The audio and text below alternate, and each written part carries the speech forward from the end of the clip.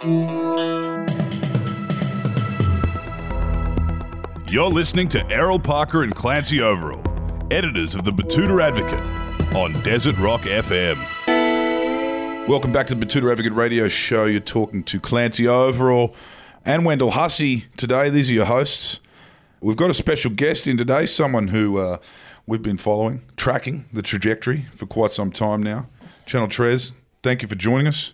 Channel, we want to kind of talk to you a little bit about this trajectory that we have kind of witnessed. We would say popped up on our radar 2018, early 2019, when we saw you live at Splendor in the Grass. What's happened with you since then? Have you how did you handle the creativity in the lockdowns and out of that shit and the kind of chaotic couple of years since? I got wasted. Yep. A lot of drinking and other things, and a lot of making music and eating. And then I realized that I can't live like that. Yep. And so I came back working out a lot, sober, and just having a good time now. Living in Los Angeles? Yes. Well, that's a great place to be living clean, man. Yeah. The home of biohacking. Yeah, it's good. I mean, you start to see the city different. Bulletproof coffee? Something like that.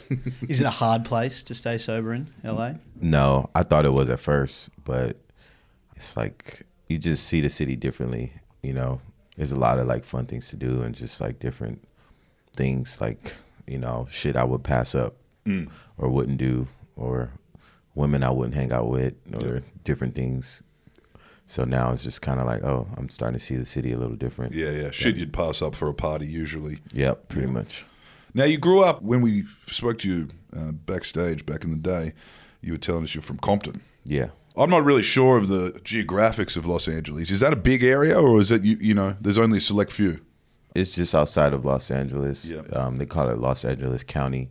So it's like a freeway over, but it's small. It was a big city to me when I was younger, but now that I'm older, I'm like, oh, it's really small. Everybody knows everybody and different things. Now, we're not unfamiliar with Compton, mainly due to the saturation of American media in Australia growing up, particularly NWA, Kendrick Lamar, The Game. We've all seen those guys. They come here. Could you tell us what your influences were growing up? Would it be a wild assumption to think that you were listening to that stuff coming out of there, or were you into all kinds of stuff? I mean, that stuff was just played naturally. Dr. Dre and like Ice Cube and Dub C, like that stuff was being naturally played just because of the area I grew up in. But I was very I grew up with my great grandparents, so a lot of oldies, gospel music, and jazz, and I had to go to church all the time, so I was just surrounded by like music just in general.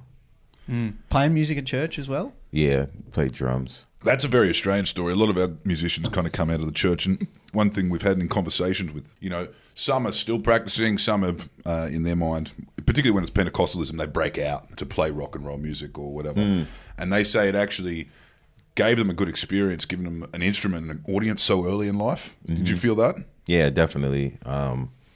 Because in church you have to do like maybe, for Easter and like for Christmas, you got plays, so you have rehearsal. Being a drummer, I had to go to rehearsal every Tuesday, and then if we would travel, I would play different like churches traveling. I played drums at school, so it was just it's not the same as kind of now, but it gets you in like the practice and the regiments and like knowing how to show up for a performance and different things like that. So it works, makes sense. And what age or when did you start looking at music as being a thing that might be a career, something that's like, I'm going to do this full time, or when was it something that you started to pursue? When I was 18. Since I grew up naturally around music, I didn't see it as like something that could be a career. But when I turned 18, I'm just filling out college applications and stuff. You seen that there were music programs, and then when I would go to visit different campuses, they would have studios and different things, and I was like, oh, I could study this, So I ended up going to school for it. You went to a private Christian uni in Oklahoma. Yeah. I wanted to ask about that. What is that like? Like here in Australia, I feel like we have a couple of Christian universities. They're pretty similar to just normal universities, just with a slight Christian element to it. Is it A like lot more that? nursing. Yeah, a lot more nursing, a lot of teaching, Yeah. that sort of stuff. What's it kind of like in America, particularly in Oklahoma, a Christian uni? Well, Oklahoma is what they call like the Bible Belt. So that means like it's very religious and very like right wing Christianity. Yeah. That's where a lot of televangelist film and different things. And so it was very, very Christian. Yeah. Like, you know, split dorm rooms. All the guys stay here. You know, they make the dorms co-ed on Sundays or one Sunday a month or some shit, and you have a curfew. You know, It sounds pretty strict, man. it was crazy. I mean, I got through it. I moved off campus maybe my junior year, and then I kind of started doing what I wanted to do. But those first couple years was very sheltered, but it was good for me being from LA. I'm used to like, you know, I've been on my own since 17, so I was just used to living a fast life and kind of doing whatever I wanted. So I kind of needed the structure and some type of like thing to get me through, you know. Yeah. Parameters. Yeah. Yeah, the religious stuff didn't really stick, but the other things, you know, that I had to do stuck, you know, just different things. Because I grew up very like, you know, even though I grew up with my great-grandparents, I still was kind of a street kid. So like there's certain things I just didn't know to do, you know, manners, shit like that, you know. And so you picked that up at the college kind of thing? Yeah, I picked it up in school because I was around kids that were homeschooled most of their life or sheltered and different things. And they, you know, I'm in my dorm room, like, I don't even read the syllabus, you know what I'm saying? Yeah. I'm just like, whatever, you know, and like they're up on class and up on shit like way before. And I'm just like, how did y'all know this? Do this in the syllabus. Or like, you know, they're going to bed early. I'm up all night, you know, smoking weed, coming back to the campus and shit. Like, and I'm just like, oh, okay, if I want to like, you know, kind of catch up to where they're going, I got to change some things in my life.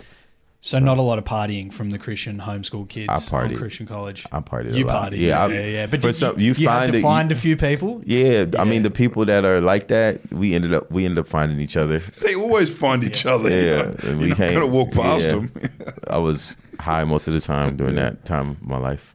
And then tell me, back to LA, back to Compton, or when? The question we ask a lot of particularly musicians is, when did you know? Like he's asked already, Wendell's already asked, when did you think you were going to do this for a job?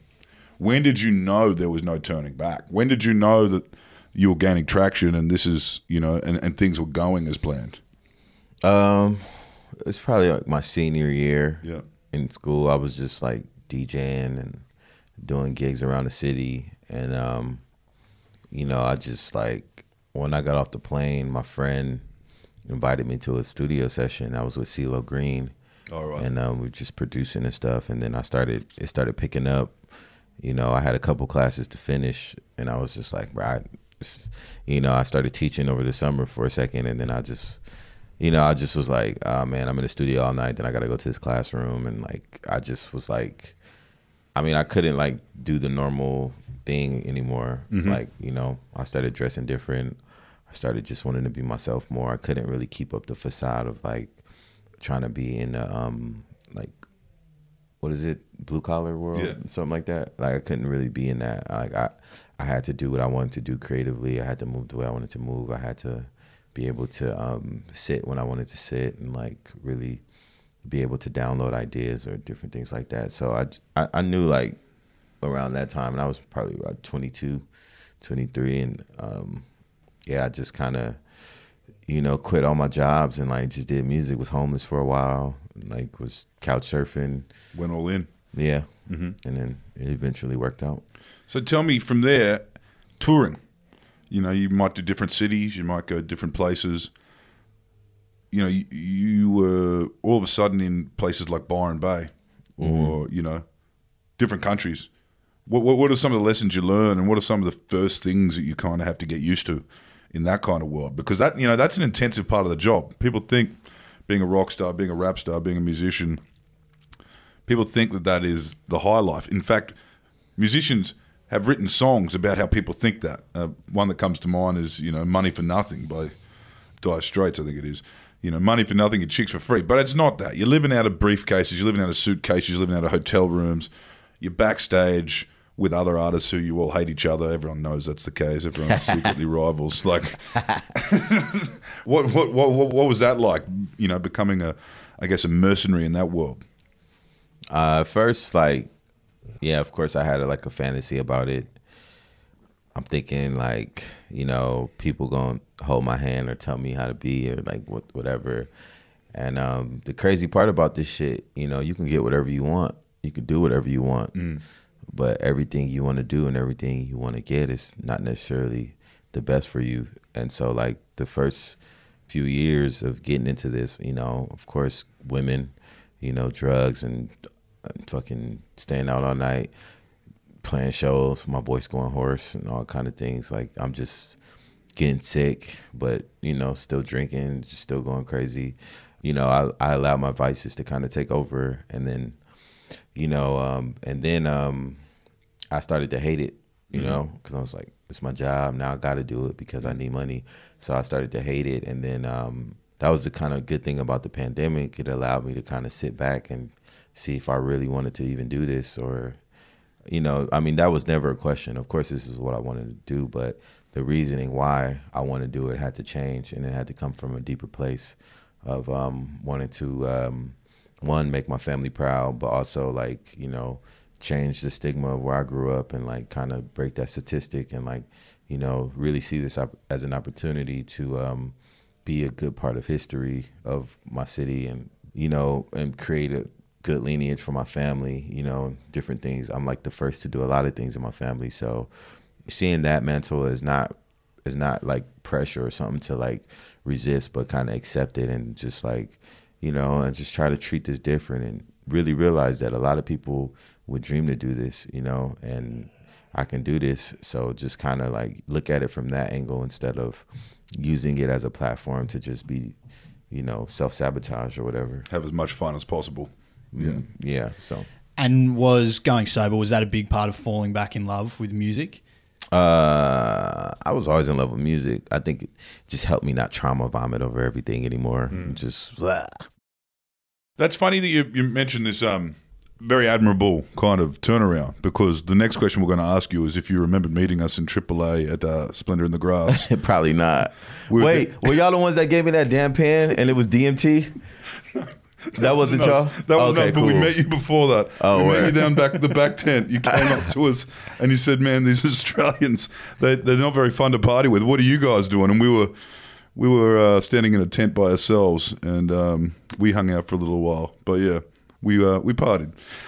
And to your credit, he came good with the tickets he offered us while we were partying. He DM'd us and said, he said, tickets to, who were you touring with then? Was it? Gambino. Yeah, Gambino. You offered us the tickets. We couldn't make it, but it was in Sydney. So see, I was a nice guy. Still. Yeah. That could have been. That's that very backstage late at night. Yeah, I'll sort you out with tickets. No worries. We followed each other on Instagram, and then he DM'd a couple of days later. I said, "Man, this is a real one." Yeah, I'm still.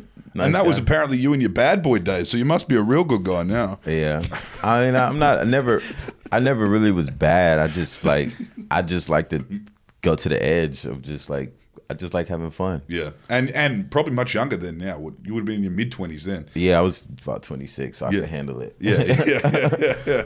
No, Dave was there, the British musician. We were all anyway. The listeners don't want to hear about how much fun we have doing these interviews. So, out the back of music festivals, hanging out. Yeah. I had a question I wanted to ask you about. We're a podcast based out here in regional Queensland, inland Australia. Compton House. You're described as the inventor of Compton House. How would you describe Compton House to some of our listeners? How would you describe it? What would it be? It's just basically what I do as far as just taking the influence that I've had with house music and then kind of also the mix of West Coast kind of flow with that. So it's just kind of what I call what I do. Yeah. The blend of certain things you put together. Yeah. One thing about the West Coast and the Compton kind of origins, you can go into any kind of club, any kind of gym, any kind of place where there's a lot of kind of any active environment where there's a lot of movement, and you're going to hear, you know, the DNA of G-Funk, which has always been interesting to me, just because it has stood the test of time. You know, and we're talking almost 35, 40 years ago when this all started happening. Do you feel inspired by that particular sound, the synth, real motherfucking G's? What was the original synth that we used to, like the Dr. Dre and those kind of guys? The Moog. Yeah. Yeah, the squeals that you all know. Yeah, Battle Cat is the creator of G-Funk. He's a producer from Los Angeles. But, yeah, Is that in the golden thread of your music? Yeah, it goes back to, Parliament and, George Clinton, different things like that. And so that's just the sound of palm trees. And, Is that what you think? Yeah, palm trees and... Lowriders. Lowriders. Yeah. That's how I grew up. Yeah, for sure. Are you feeling... the community, the people who live among the palm trees and the lowriders responding and feeling that in your music? I think so. We got some sold out shows in LA, so I think so. I'm kind of a lot of my big bros are Ty Dolla $ign, Terrace Martin, Thundercat, and different things. Those are all LA musicians, and everybody kind of just. We know what we got there, and I grew up with a lot of those dudes in church and stuff. So it's they're responding. Everybody's responding. It just speaks to the versatility of Los Angeles, and it's just a lot of geniuses come out from there.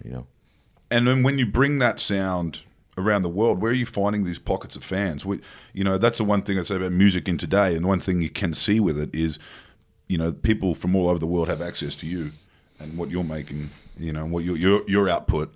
Are you finding fans in places you didn't even think of, or you certainly didn't have in mind when you were making the music? I think I leaned over to, when I got into techno and house music, I think I leaned, to that sound more so to, kind of break through with fans, and then, also with the performance, and also I'm a DJ, so I'm playing, I'm playing... in a DJ set, I'm playing all kind of stuff, and, with the live show, I think if you're just a fan of performance and entertainment and of pop star shit, I think you'll love my show, because I love bridging the underground and the mainstream, and that's just kind of how I do. And then I've heard that my show is the type of show that if you're not a fan and you come watch it, you're just gonna like it anyway, because it's so entertaining. So I become a fan. Yeah, just gonna have a good time, because I feel like Australia, you blew up 2018 in Australia, and that was big. That They've was Cold Air Controller. Yeah, when you're out here for that was it. Yeah. Was that happening in other places around the world, or were we first on it? Australia was first for sure. We came over here, and that was my first time really touring like this. Yeah. And so it was pretty crazy. And then I went back to LA and just built. Went back to the US and just built it from small venues. 100 people rooms, 200 people rooms, opening for artists. Just building it like that. And then this year was really a breakout year for me. Just doing a US tour and just selling out different places and different things, and Yeah, because you've got run of sold out shows in big cities across America. What are the best places to go to? Where do you have the most fun? And maybe that's a double question in the sense of now you're more sober. Well, now he has other ways of having fun. Has it changed? Yeah, has it kind of changed? No, I think I'm having more fun now because I think one thing I realized, I was I'm already on a high from just shows and just doing what I'm living my dreams. So it's I don't need to add anything else to it. I'm just kind of I'm good, my high is sleep now. And waking up from sleep too. Yeah, a beautiful woman, something like that. And those nice fluffy hotel beds. Y'all got washing machines in the hotels here, which is really amazing. Do your own shit. Yeah, I love it. Yeah. Anyway, we've enjoyed this chat, and we're loving the direction you're heading, man. We obviously we're all fans and we're all listening to you, and we hope to see you in action, for many, many more decades. Definitely. And I think you're on the right trajectory to do that now. Clear mind, clean eating. He's in LA now going to art shows and shit. So it's a bit different to old Barney's Beanery down there in West Hollywood. Thanks for joining us, Channel Trez. Appreciate it. Thank you. Thank you.